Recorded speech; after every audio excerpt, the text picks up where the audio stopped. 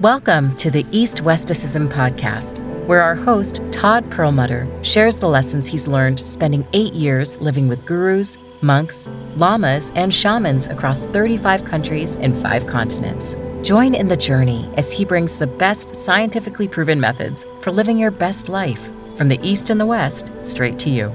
The path to peace, love, health, and happiness starts here. Hello, and welcome to Path to Peace with Todd Perlmutter. I am your host, Todd Perlmutter.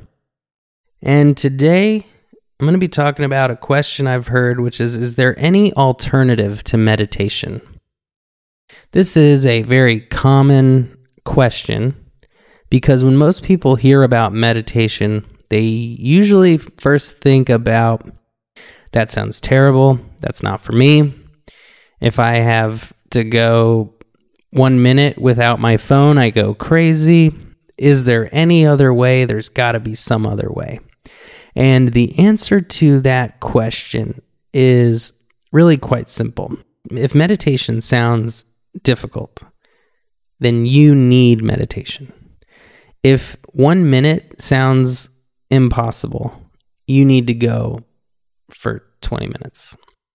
The more we think we can't meditate is the reason we need to meditate. Because everyone has this ability. We've lost it because of the on-demand entertainment and distractions that we all have in our pockets and on our computers and on our phones.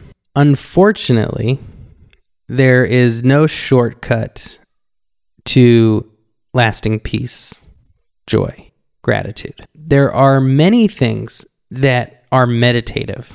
When I talk to people about meditation, often something they say to me is, oh, well, for me, swimming's my meditation. Or for me, going for a walk is my meditation, or dancing, or singing, and making art. And all of these things are not meditation. They're singing, dancing, making art. But they are meditative in that they force your mind to become fully present. And they do have a very uplifting, positive effect on the brain. But the reason they're different is because they don't train the mind to see reality differently. In meditation, we are training our mind to be present after the meditation is over.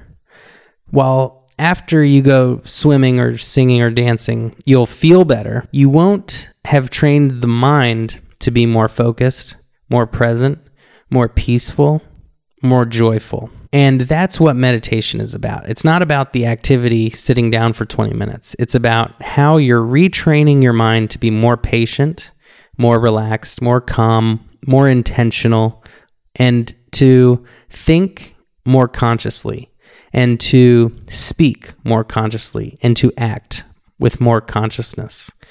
And by doing this, it's really like being your own therapist because you're observing your mind, you're bringing consciousness to your unconscious thinking, and this can only be done when we turn off all the noise and distractions, close our eyes, and turn our entire attention inward. That's not to say don't do yoga, don't sing, dance, make art. These things are what life is worth living for.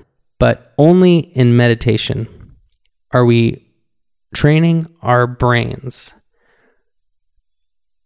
to be present and observe without judgments, opinions, and labels. We live in a world today where many people think taking this anxiety medication or this ADD medication or this antidepressant medication is for me and meditation's not for me. And I would say try both because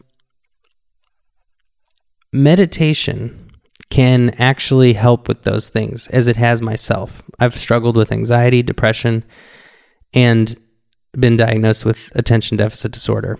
And all of those things are no longer struggles in my life completely with no medication. And if you're taking medication, I'm not saying stop. For many people, these things are miracle drugs that have completely transformed people's lives. But by adding meditation, you may find the need for it decreases and your dosage decrease. And eventually you may find you don't need it at all.